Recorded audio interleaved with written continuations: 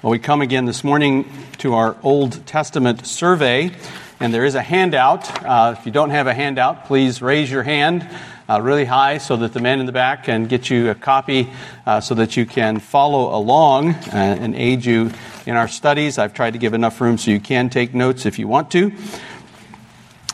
We come this morning to the last book of the Old Testament, but not the last book of our survey of the Old Testament. And I'll leave you with that comment, and you'll have to wait till I come back again to find out exactly which book, if I don't already know, I have yet to cover. But Lord willing, this morning I want to look at this book and draw from it truths for us today. Malachi was among three of the post-exilic prophets. That is, the three prophets that spoke after the exile and the people had returned to Jerusalem and Judea. And those three prophets are Haggai, Zechariah, and Malachi. And Haggai and Zechariah, you'll recall, were used of God as preachers, as prophets, to help the people of God continue the work of building the temple and rebuilding the walls around Jerusalem so that the people of God could reestablish relationship with Him through those means that He had provided and appointed, that is, through worship at the temple. Malachi comes along and he's going to continue that as we look at his prophecy. One man put it this way: the prophet's words, and this is just, if you will, let me just say just something about prophets in general and what their role was among the people of God. And this is the way Paul House summarizes that. The words of the prophets interpreted the past, gave meaning to the present, and instilled hope for the future. Not because they were particularly gifted speakers or because they had some particular eloquence or anything, but because they were, as he said, the very words of Yahweh. These are God's words. And the prophets came with two basic purposes. Their purpose and their writings were transitional, what I call transitional and eschatological. That is, they came to the people of God at a point when they needed to change. Something needed to change. And so they often are calling them to repentance, calling them back to work, calling them to do what they have left off doing. We see that especially with Haggai and Zechariah. They came at a transitional point. But they also came with an eschatological picture. The kingdom of God has waned as a physical kingdom. It has gone down and down and down to the point where God has cast the people out into exile and, as it were, dissolved His nation, but hasn't forgotten His people.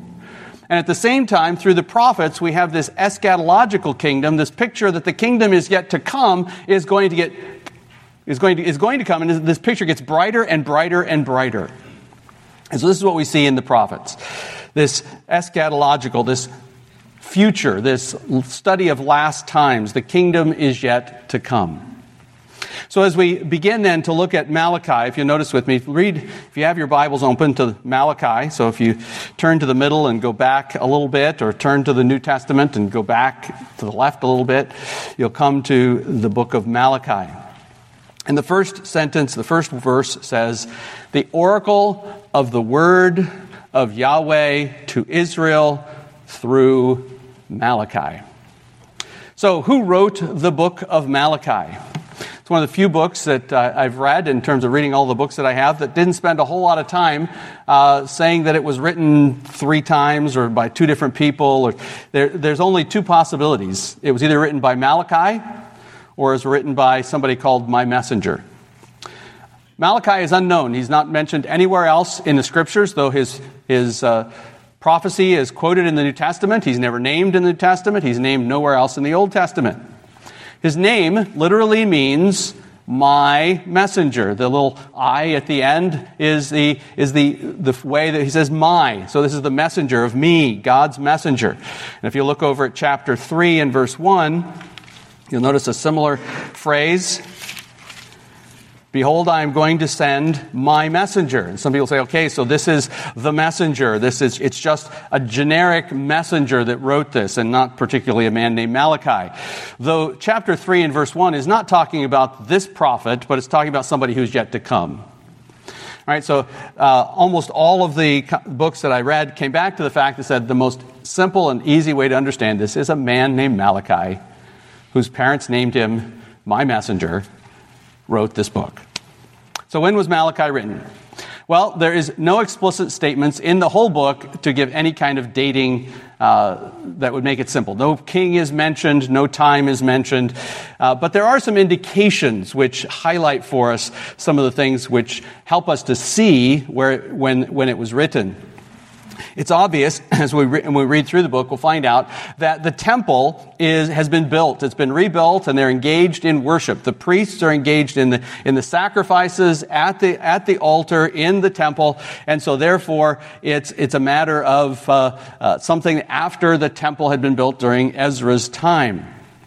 At the same time, it's the practice that was initially probably zealous has waned.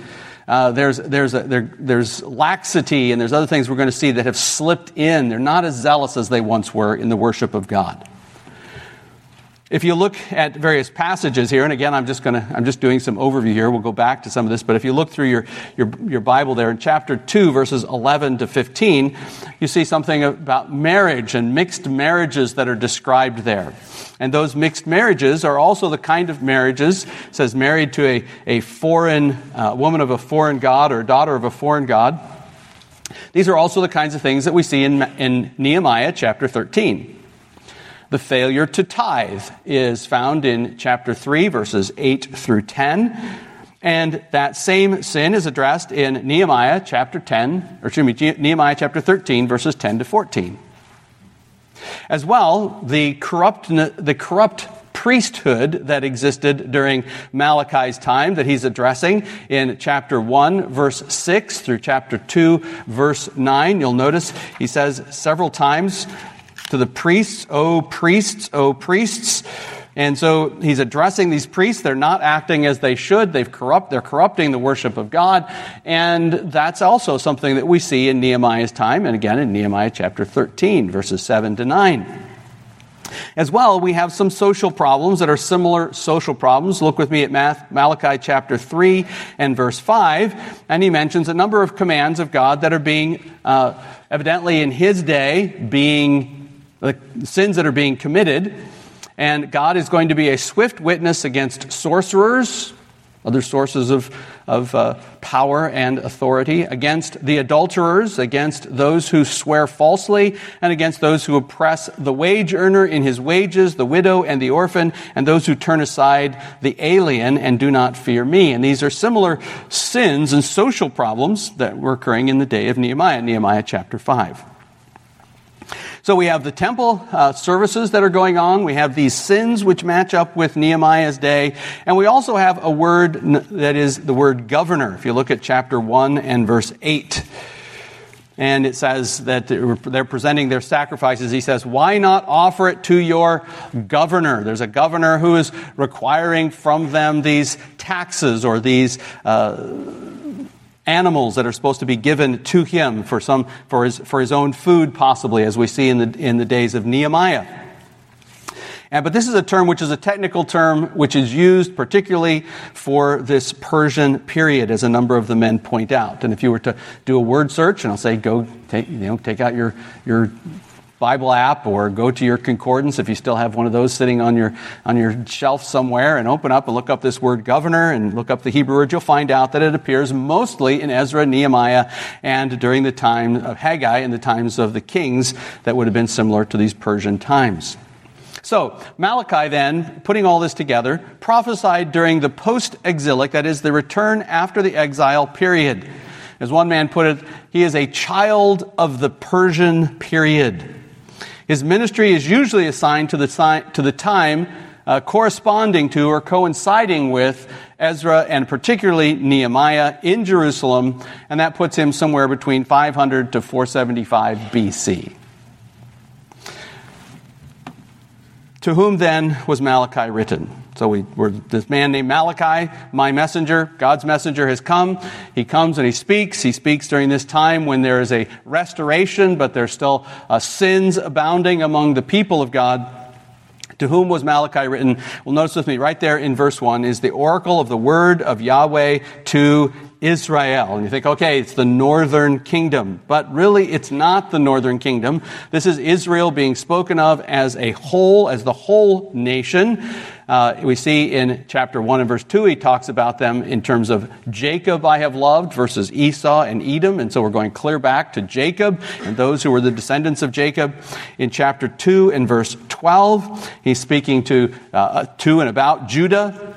And then he speaks about Israel. And he speaks about Jerusalem, and again about Judah. He speaks in that's chapter 2 and verse 11. Chapter 2 and verse 12 speaks of it in terms of the tents of Jacob. In chapter 3 and verse 6, he speaks of the sons of Jacob. And then he says in chapter 3 and verse 9, when he's talking about the tithing problem, notice what he says. He says, "For you are robbing me, the whole nation of you." And so he's not talking just about the northern kingdom, just about the southern kingdom. The kingdom he's talking about is God's people descended from Jacob, Israel, and all of those who would be noted as the 12 tribes that were cast out of the land, both Judah, the south, and Israel in the north, and they have been brought back. And so it's all the people of God. But then there's a particular focus in chapter 1, verse 6, chapter 2, verse 1, and verse 7. Notice chapter 1 and verse 6.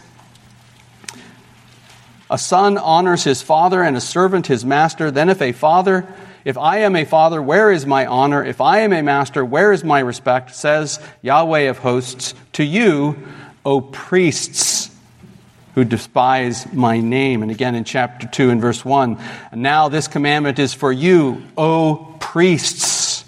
And he brings back the memory of a former priest. For the lips of a priest should preserve knowledge. So this is what you're supposed to be doing, but aren't. And so the priests have a prominent role here in the prophecy of Malachi. Then finally, why was Malachi written? What historical purpose could it have? If you were a Jew and you wanted to know something of the history of Israel, what purpose could it possibly have? Well, it's very difficult to find any historical narrative in the whole book. And so to try to say there's a historical point that can be made, that's very difficult to find. And yet, it does show the danger of the ever-present apostasy. Even in a people who have experienced the judgment of God and the restoration of God, there's still the danger of sin and apostasy. And so in that sense, a historical warning is, as one man had said, I don't know who said it, it's just been something that's been stuck in my mind, we're only one generation away from apostasy. One generation and it could all be gone. And we see that in the people of Israel. And we see it over and over again in the people of Israel. And yet we see it over and over again in the people of Israel, which means though they apostatized, or came very close, God kept his people. It was a wonderful blessing to recognize, even in the face of that great danger. But then there's a number of theological truths which are highlighted in this book, and he wants us to see something of this. He speaks of Yahweh of hosts 24 times, and Yahweh several other times. He speaks of him as the God of Israel, chapter 2 and verse 16. This is a word from the true and the living God who makes covenants and keeps covenants. He's going to talk about those covenants and their response, the people's response to those covenants. Malachi wants them to think back over the history of this is the God that is speaking to you today. In the very opening words, he starts off with this wonderful statement, I have loved you. So wow, what a comforting word. Is this the way Malachi is going to go? He says, but you have said, how have you loved us? What, you doubt me? And see, this is the challenge, but it starts out, we're to know that God is a God of sovereign, and he goes on to talk about Esau versus Jacob and Edom. He says, I'm a God of sovereign love, of electing love. And he wants them to remember that right up front. In chapter 1 and verse 6, God is a father and a master to his people. He's both a father, but he's also Lord. He's the one who gives them directions that they are to obey. In chapter 2 and verse 10, he describes himself as a father, their father, and creator. And so he's also the supreme God who created all things, but he's also their Father. It kind of sounds like Jesus' words, doesn't it? Our Father who is in heaven, hallowed be your name. Both the greatness and supremacy of this God, and yet the tenderness of a father. In chapter 2, verse 17, and in chapter 3, we have God setting himself forth as the God who is just, and he wants them to understand that he is just, though they doubt his justice. And this wonderful statement in chapter 3 and verse 6, we just recently heard about the immutability of God in the adult class, and here's one of those passages, for I, Yahweh, do not change. And the sinner says, that's a danger to me, because if he's holy and righteous and perfect, and he says, I do not change, O sons of Jacob, therefore you are not consumed. In other words, what I tell you at the beginning, my love has not changed. I am the same God today that loves you as I was in the past. And so he's a God who does not change, particularly in his love, but he does not change in any of his aspects of his character or his attributes. He's a God who is honest, chapter 3 and verse 13, and he speaks to them, your words have been arrogant against me. What have we spoken against you, he says. But God is just open and transparent. He's communicating with them, if you will. That's the final point here. This whole thing, the whole prophecy is written as a personal conversation between God and the people. Although the people aren't there, they're just hearing God speak about what they think. And so God is speaking to his people. He's honest, he's transparent, he's open with them and speaking with them. And his sovereignty extends to all the nations. We see that when he speaks of Edom in chapter 1, verses 5 and 11 and 14, or chapters 1, 3 through 5. And in chapter 3, 12, he talks about the nations. The nations are going to see this. The nations are going to be part of his purposes. So theological truths, a wonderful study of God in the book of Malachi. It's worth reading it just to say, what does it tell me about who God is? Now remember that in Jesus Christ, we have those words that he is the same yesterday, today, and forever. And so we should go back and say, this is my God, and learn from Malachi. But then there's also some ethical purposes to the letter. Why was Malachi written? Well, it's got some ethical purposes. Again, one of the books I read said this, in some ways, the warnings and promises of Malachi brings to his contemporary, the warnings and promises Malachi brings to his contemporaries have such a continuing relevance that his exact historical context is not a matter of vital importance. Well, we know it's not a matter of vital importance or God would have saved it for us. But the fact of the matter is, he says, the things he talks about are so obviously relevant. And we don't need necessarily have to have a history of when this took place. These things are always relevant. We're going to see, when we look through this, we're going to see that there's an enforcement of the regulative principle found here in this book. That principle that God determines how he is to be worshipped, and men should approach him according to his standards. We see as well descriptions of marriage. Marriage as a sacred covenant, blessed by God, an honorable union between a male and a female, a man and a woman, for the purpose of fellowship and establishing a family. We see something of that to establish. It's a covenant. Promises that are made, those vows are central to the wedding, not just the wedding, but to the marriage. Marriage is given as a covenant where there's stipulations and promises made. And then also it's in the context of reflecting God's covenantal relationship with his people. I can't stress enough how serious it is to make vows and to make covenants, to make promises. God takes them very, very seriously.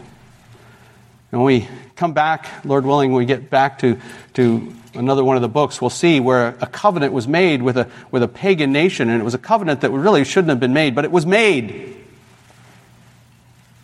And then they didn't keep it, and it led to severe consequences. They made a vow, they made a covenant, They were to keep that.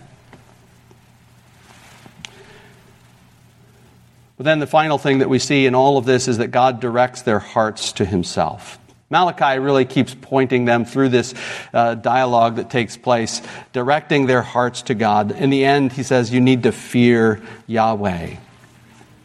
Sincerity and purity are important. But fearing the Lord is essential. Without purity, impurity is something which God judges. And insincerity is something which God despises. And what we learn again from this book is that God knows the hearts of men. And he's going to expose their hearts as we go through this book. And maybe he'll expose something of our hearts as well. Well, there's much Christology, and there's much about Jesus in this particular book. There's the coming of Elijah, who will precede the coming of the Messiah, this Elijah that's described in chapter 4.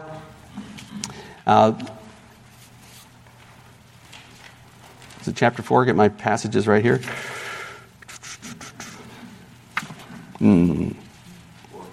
Yeah, 4:5. Thank you. There it is. Okay, I wasn't looking far enough down. 4:5. Behold, I am going to send you Elijah the prophet before coming of the great and terrible day of Yahweh. So there's a day of judgment coming. He says Elijah's going to come first. Elijah was very bold in confronting religious and political sin in his day. He had a practical message of repentance of sin for the people of God in his day. And he stood outside of the normal, traditional society. Sound like anybody? Sounds like the one that Jesus called in Matthew chapter 11 Elijah, namely John the Baptist. Right? And so John the Baptist is this Elijah. He's the fulfillment of this Elijah that is to come before the great and terrible day of the Lord. And I believe in chapter 3 and verse 1, when he says, behold, I am going to send my messenger, I believe that this is a reference, this my messenger is a reference to John the Baptist, and he will clear the way before the Lord. Just like Isaiah says, there's going to be a voice coming in the wilderness. He's going to clear the way before the Lord comes, before the Master comes, before Yahweh comes. And so we see this picture right here at the end of it's very interesting, isn't it, that we come to the end of our Old Testament, to Malachi, and he makes reference, the clearest reference, to John the Baptist, who's one of the first people we meet when we come to the New Testament. And so this 400-year silence in God's revelation is bridged, as it were, by these two people, this one person, this Elijah, and the Elijah was to come John the Baptist. And so we begin there with John the Baptist. But notice with me also in chapter 3 and verse 1, there's another messenger, and I believe it's a second messenger, a different messenger. Behold, I am going to send my messenger, that is Elijah, John the Baptist. He will clear the way before me, and the Lord whom you seek will suddenly come to his temple. We see that in the coming of the Lord Jesus Christ. And the messenger of the covenant in whom you delight. Now wait a minute, now we've got a messenger of the covenant. Is this again John the Baptist? I don't think so. I believe this messenger of the covenant, though associated with the coming of Elijah, is Christ. The one who comes with God's ultimate message. John chapter 1, verse 1, the Word that was with us, the Word that was with God, and the Word was God, and the Word which became flesh and dwelt among us, and we beheld his glory, glory as of the only begotten of the Father. Or as the writer of Hebrews writes, God, after he spoke long ago to the fathers and the prophets in many portions and many ways, in these last days has spoken to us in his Son, whom he appointed heir of all things, through whom also he made the world. And he is the radiance of his glory, the outshining, the exact representation of his nature, and upholds all things by the word of his power. So this one who is the Word is the one who is the messenger of the covenant. So I believe we have two messengers here, one that comes before, and one that is the one who brings the Word. Then chapter 3 and verse 1, then we also have Christ will come to judge the earth. And that's again in chapter 3, verse 2. There's a day coming That will be a day of judgment. He will be like a refiner's fire. And for those of you who listened to Handel's Messiah not too long ago, here's the passage that is being quoted. And I won't try to even sing it, the refiner's fire and that fuller's soap. He's going to come purifying his people. He's going to come like one who takes silver and takes away all the dross, and there will be then people who can offer righteous sacrifices. So he's going to come. And then in chapter 4 and verse 2, that picture of the Lord Jesus Christ as one who comes with healing in his wings. The Son of Righteousness will rise with healing in his wings. A picture, again, I believe, of the Lord Jesus Christ coming in his saving work, but then certainly, again, a picture of what's yet to come. And he will judge all who violate the law. Not only will he come to heal his people, but he will come to judge those who stand against God. And that reminds us of Jesus' own words in John chapter 5. For not even the Father judges anyone, but he has given all judgment to the Son. The one who will judge us on the last day will be the Lord Jesus Christ himself. Well, now let's turn to the outline and look at the outline of the book of Malachi. And we have three basic parts. I still remember, I think it was when Pastor Blaze preached on Korah and Co., I believe it was. He said, I have 3 points. I have an introduction, I have a body, and I have a conclusion. That was my introduction, now to my body. Well, that's kind of what Malachi does, right? He gives us an introduction, the oracle of the word of Yahweh of Israel through Malachi. Boom, there he is. Okay, now let's get into the body. And the rest of the major part of it is the body, chapter 1, verse 2 through 4:3, in which we have these 6 disputations, and that's the word that's used frequently, and I like that word. And then the final conclusion in verses 4 through 6 at the end of chapter 4. The introduction, it does highlight some things for us in the fact that this is an inspired word of God. He uses the language that's used by the other prophets. This is an oracle. It is the word of Yahweh. It's not his own words that he's come, but it comes through a man.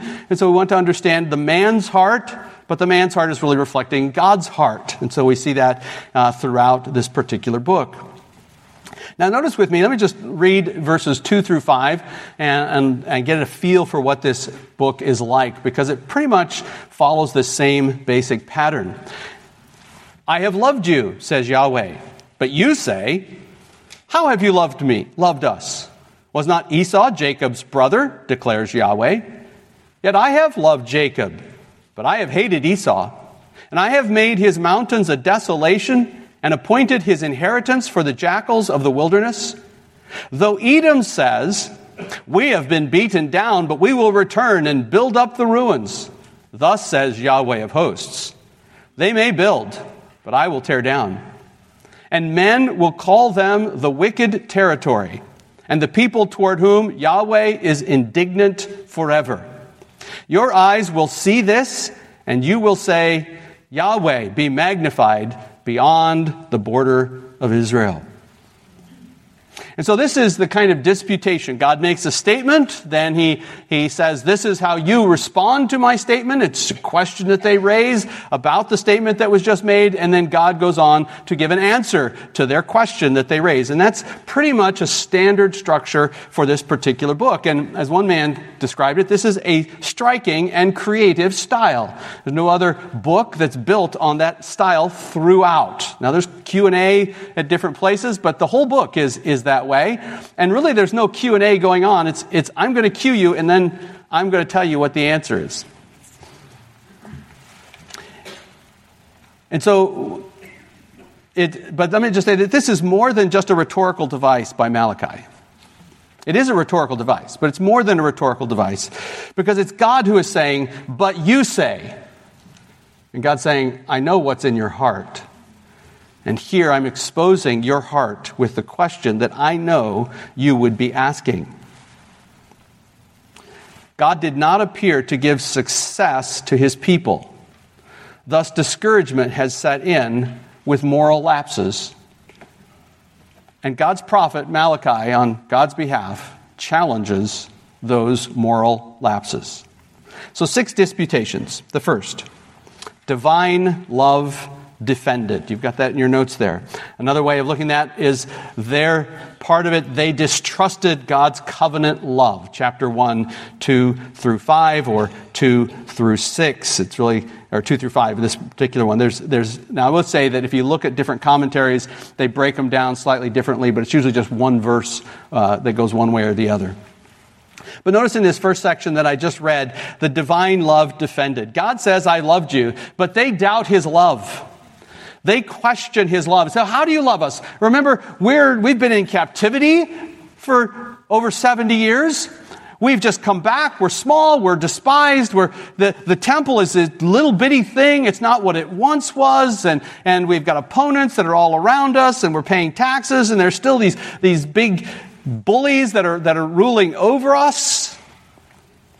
God says, well, remember what I did. Jacob I loved, and Esau I hated.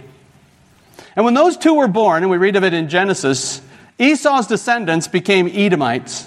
Edomites became enemies of God. And when remember we saw back in one of the other prophets how they sat down, tear it to the ground, burn it to the ground, burn it to the ground. They were cheering on those who were attacking Israel, attacking Judah. And so God says, where are they now? My disposition toward them in Esau has come to pass. And they might be bold enough to think, we'll rebuild. He says, no, you won't. Esau and Edom were judged without any possibility of being recovered. God highlights for us in this, and he says this is going to show forth even beyond. Israel's even going to recognize it. Because in verse 5 he says, your eyes will see this, and you will say, Yahweh be magnified beyond the border of Israel. God is not just the God of Israel. He's not a local God to a little piece of land there in the Middle East. He's a God over all the nations. And that's what needs to be highlighted here. Now let me just say, and this is highlighted in a number of the books as well, a wrong understanding of God's love will affect your worship and will affect your morality. And that's, I think, the point. It's why he starts with this. He wants them to have a right understanding of the love of God. A sovereign, unchanging, abiding love. And so divine love defended. He says, I have loved you. Look at what I've done. But then we see in chapter 1, 6 through chapter 2, verse 9, corrupt priests exposed and condemned. Corrupt priests exposed and condemned. Or we could look at it from the side of the sin. They despised God's worship and defiled his name. Follow along as I read, because it's just evident, and I think it's important that we hear the very words here. A son honors his father, and a servant his master. Then if I am a father, where is my honor? And if I am a master, where is my respect? So God makes a statement. He then challenges them. Thus says Yahweh of hosts to you, O priests who despise my name. But you say, how have we despised your name? You are presenting defiled food upon my altar. But you say, how have we defiled you? In that you say, the table of Yahweh is to be despised. It's light. It's nothing. It's to be cast off. It's not really thought of important. But when you present the blind for sacrifice, is it not evil? When you present the lame and the sick, is it not evil? Why not offer it to your governor? Would he be pleased with you? Or would he receive you kindly, says Yahweh of hosts? But now, will you not entreat God's favor that he may be gracious to us? With such an offering on your part, he will receive any of you kindly, says Yahweh of hosts. Oh, that there were one among you who would shut the gates, that you might not uselessly kindle fire on my altar.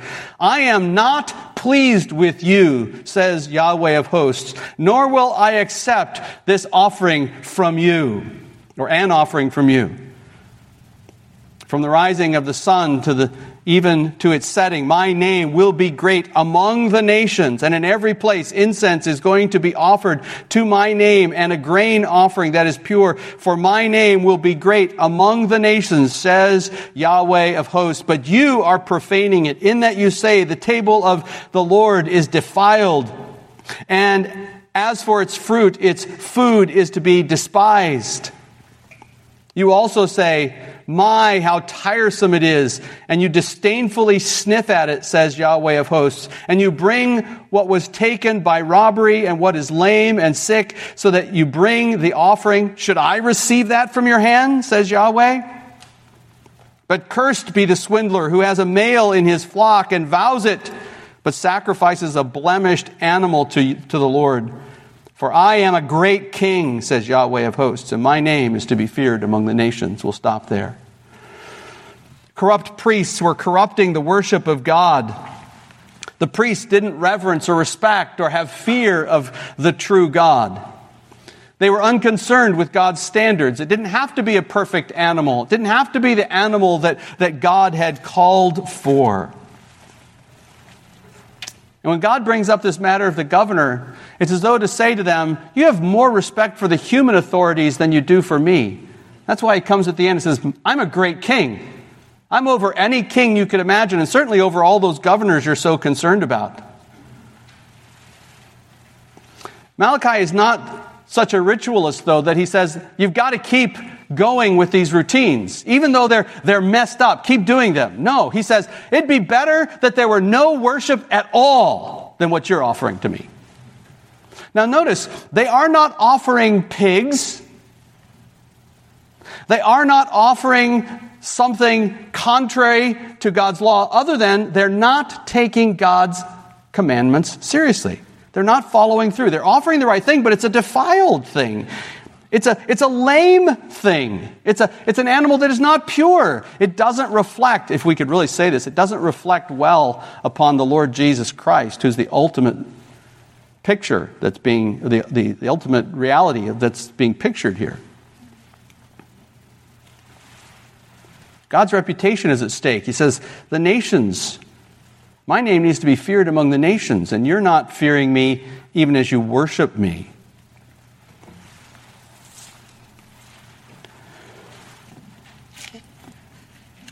Respect, fear, reverence is important to worship. And it manifests itself in what is offered and how it's offered. It is not correct to say merely, God is concerned about the heart. He is concerned about the heart, but he's concerned about more than the heart. Because the heart needs to reflect itself in obedience and offering unto him the sacrifices that are acceptable to him through Jesus Christ, according to his standard, in his appropriate way. Just like Jesus said, an hour is coming and now is when true worshipers will worship the Father in spirit and in truth. Sheep from all the folds. You see, they were saying it's tiresome, it's wearisome, it's too burdensome to follow all those rules to that kind of detail.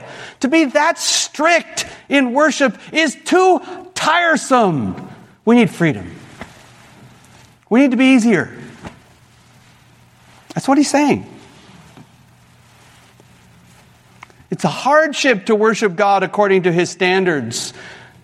And it almost has the ring of, it's boring to do so. And so they're offering hypocritical, half-hearted worship.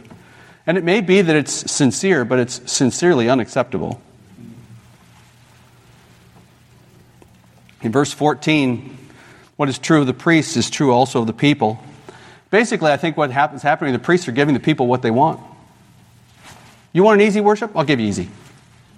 Don't worry about all those standards that God says about holiness and strictness. Don't worry about that. We'll just come and we'll just do what works well. Oh, and you want to keep that ram that's really going to produce more offspring for you and it's really strong? You can keep that one and give that other weak one to God. God doesn't want your leftovers, he's saying. He wants your best. Don't cheat God with cheap, I'm going to use the word inauthentic worship. Authentic worship, again, as I've said before, authentic worship is not self-satisfying worship. It is God-satisfying worship. Authentic means, what does God require? What is the original? What does he expect? And how close are we to that? That's what authentic worship is. He says, I want authentic worship. God says, I don't want this self-serving worship. And God is not fooled. He can see right through it. And he's very strict about it. He says, he cursed be the swindler. Those are strong words. And then we go on in chapter 2, verses 1 through 8, to a slight change. We continue to talk to the priests, but instead of talking about the worship that they're offering, he goes on to speak about their role as instructors.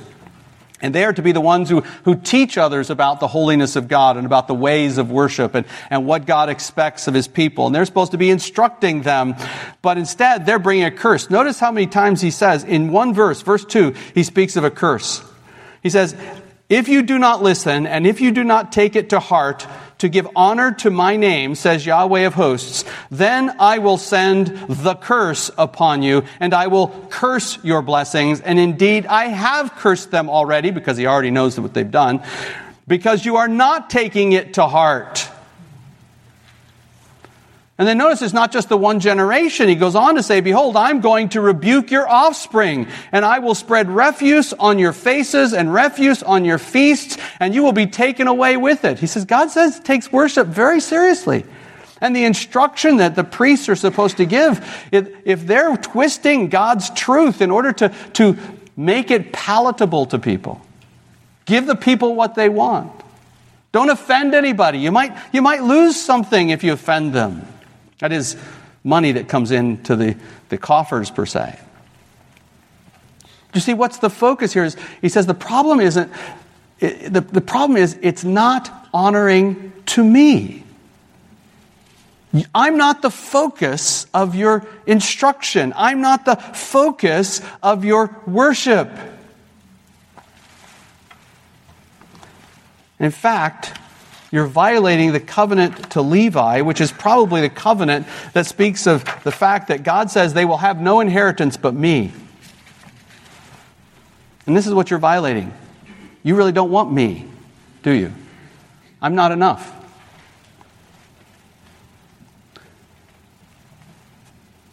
Not only do they pervert the worship of God, they instruct others to do the same. They said what the people wanted to hear, and they avoided offending anyone. So verse 9 gives us a summary. Chapter 2, verse 9 gives us a summary of God's dealings with the priests. He said, God will bring on them what they were doing toward him. Notice verse 9. So I also have made you despised and abased before all the people, just as you are not keeping my ways, but are showing partiality in the instruction. You're showing partiality. You're pleasing people rather than me. You're not keeping my ways. You're not keeping my instruction, giving my instruction, and therefore you despised me. You shall be despised.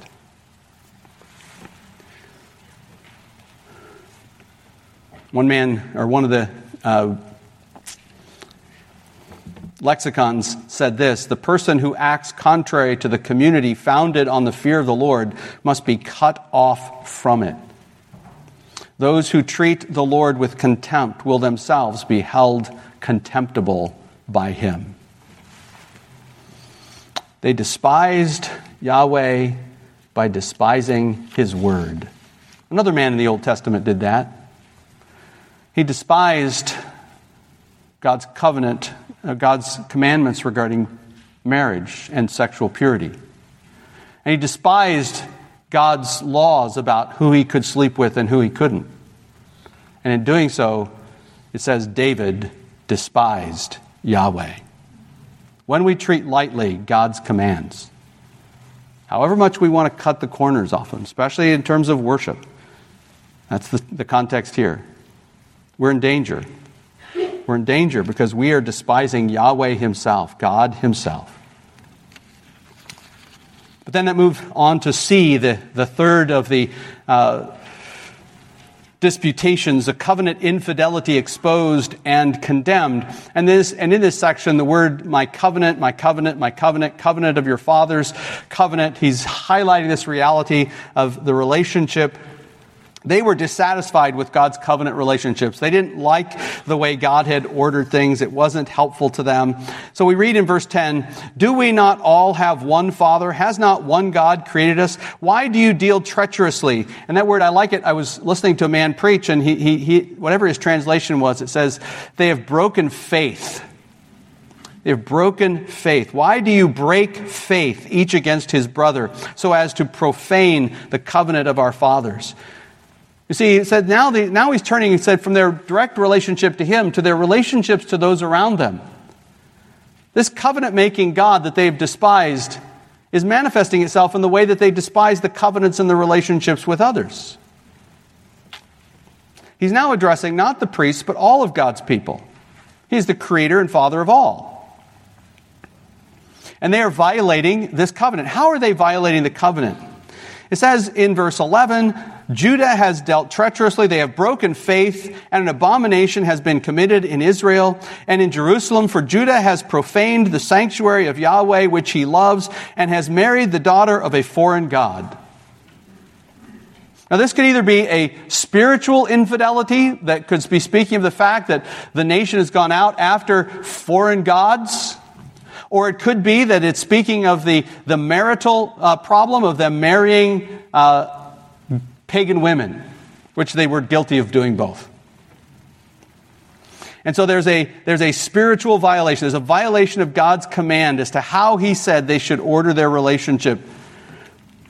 But then he goes on in verses 12 to 16 to speak of a violation of the marriage covenants. He says they've been unfaithful in their own marriage covenants. Verse 13. This is another thing that you do. You cover the altar of Yahweh with tears, with weeping, with groaning, because he no longer regards the offering or accepts it with favor at your hand. Yet you say, for what reason? Why doesn't he take our offerings? We're being so faithful in offering these things, coming to this temple. Oh yeah, they're a little bit broken leg here, a little bit of uncleanness there, but at least we're coming, and why isn't he not accepting us? Well, this time God says, because Yahweh has been a witness between you and the wife of your youth, against whom you have dealt treacherously, whom you have broken faith. And later in verse 16, for I hate divorce and him who covers his garment with wrong. They were being unfaithful in their marriage covenants to their wives. They were breaking faith in their marriage relationships. It seems that they may have just been quickly divorcing, burnt toast, you're out, write you a certificate of divorce. I don't like burnt toast. That's the last burnt sacrifice I'm having for breakfast. Or it could be that it's a matter of they're just being completely unfaithful and sleeping around and enjoying relationships with others besides their wives. But notice with me too what he says in verse 15.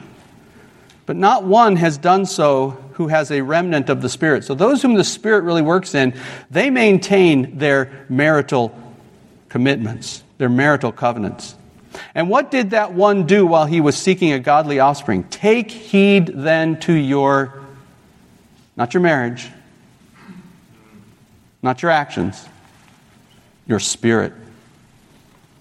You can violate your covenant with your wife or with your husband in your heart.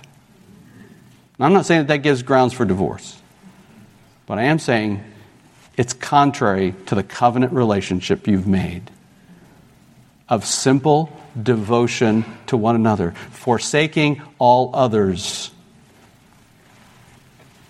I cling to you. See what God is saying? Worshiping me is not divorced from the way you treat your wife out there. You treat your wife one way or you treat your husband one way out there, and then you come into my house and think I'm going to accept that? That's not acceptable.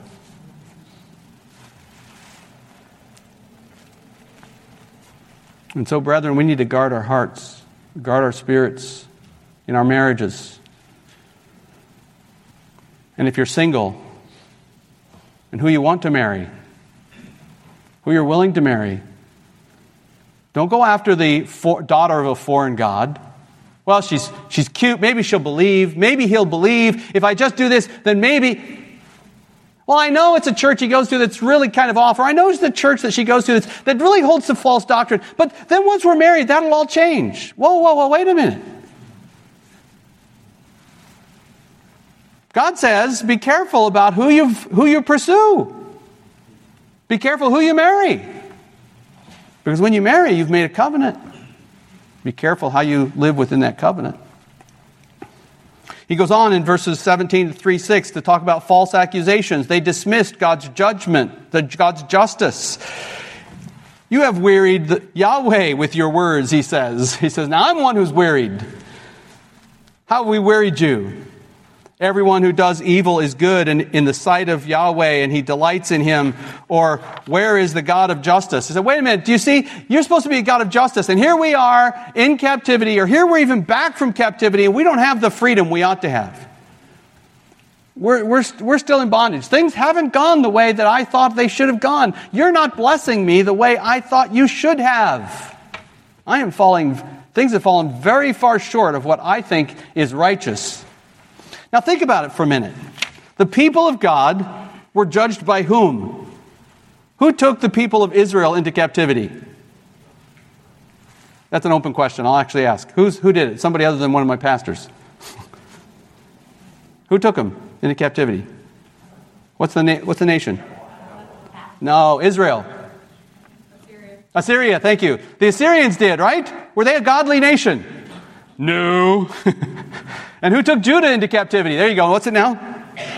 Babylon, the Chaldeans. Yeah, were they a godly people? No. Did God use them for godly purposes? Yes. Did he chastise his people by ungodly rulers? Yes. Does that mean that God is unjust? No. You get in the picture. This is what Malachi is saying. This is what God is saying about them. You're judging me that I'm not doing things fairly. You don't like my form of justice. Well, let me tell you something. The day of justice is coming. And it's going to be severe. He says in chapter 3 and verse 2, who can endure the day of his coming? He's coming.